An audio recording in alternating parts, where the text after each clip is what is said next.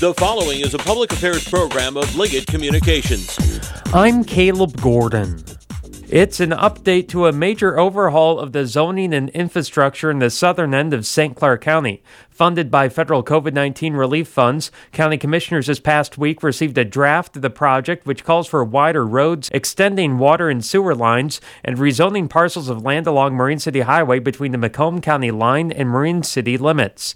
Commissioner Jorja Baldwin on why that portion of the county in particular is receiving so much attention. It's not that we're focusing only on one, but if we have an entire county to make sure it's taken care of, and what's the biggest bang for the buck for the county overall. So upping the tax base helps the county overall, but we might have to pay a little more attention or put some dollars in one particular community right now. She adds much of the development is targeted towards the eastern and western ends of the corridor. This is the Blue Water Beat.